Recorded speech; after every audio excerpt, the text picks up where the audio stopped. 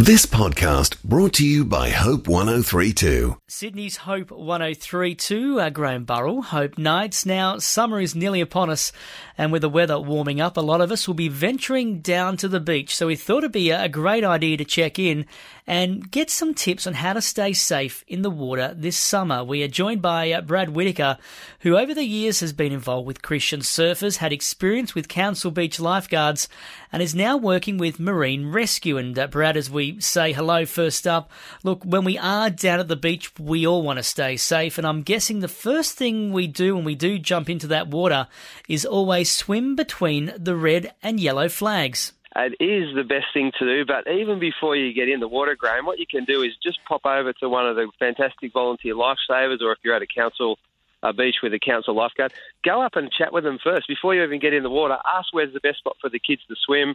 You can check if there's been any blue bottles in the water that day, and just get a bit of local knowledge even before you jump in between those flags. But definitely swim at a patrolled beach where there is red and yellow flags, which means that's a patrolled swimming area. Now, Brad, as I mentioned in my intro, you've had some experience working with beach lifeguards. Can we ask, how do they work out where to put the flags on the beach each day? Yeah, that's right, Graham. I spent a bit of time over 12 years working on the beaches in southern Sydney, and what the lifeguards or the lifesavers, if it's a surf club patrol, they'll spend some time looking at the ocean, looking at the sandbanks. They'll use some knowledge from what's happened in the days leading up to that morning, and they'll put all those things together to work out where the patrolled swimming area should go. And it's important for your listeners to remember that that doesn't mean it's safe to swim at the beach. It's actually quite a hazardous area, but what that means is it's the patrolled swimming area. So there's going to be eyes looking at the water between those flags, and therefore if you do get into trouble, someone is on duty to help you. That might be a volunteer lifesaver or a council lifeguard. But the important thing to remember, it doesn't mean it's safe to swim between the flags. It means it's a supervised, patrolled area. So with that, though, should we ever go swimming at an unpatrolled beach? It's a good question, Graham, because if you calculated the amount of beaches in Australia that are patrolled, there's actually a very small percentage. So the recommendation for the purposes of this program is to always swim at a patrolled beach. So I know that's hard for some areas that don't have a patrol, but I think it's safer that we go with that line. Let's try, if you're going to the beach this summer and with your family, find a patrolled beach and make sure the beach is open and there's some volunteer lifesavers or a lifeguard service present.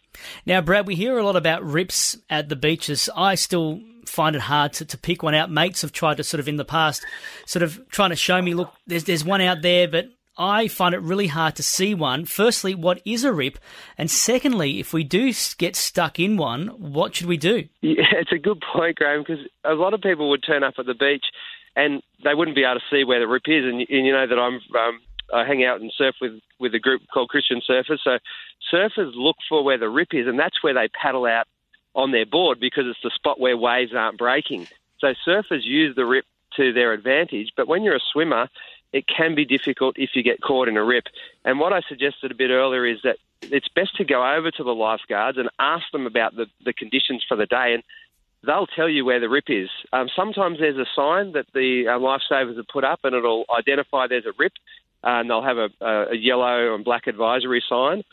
But generally, it's a spot where water is going back out to sea. So the waves will break on a shallow sandbank, and the water current will flow along the sand, and then it has to escape somewhere, and it'll escape to a deeper section of water, and whilst you can't see it, the water will be travelling back out to sea.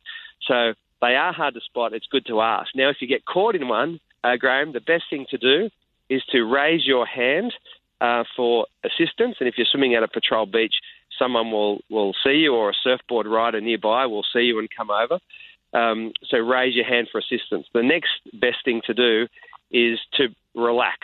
The rip won't take you to New Zealand. If you're swimming on the east coast of Australia, it'll just take you to the back of the wave zone. So it's important to relax.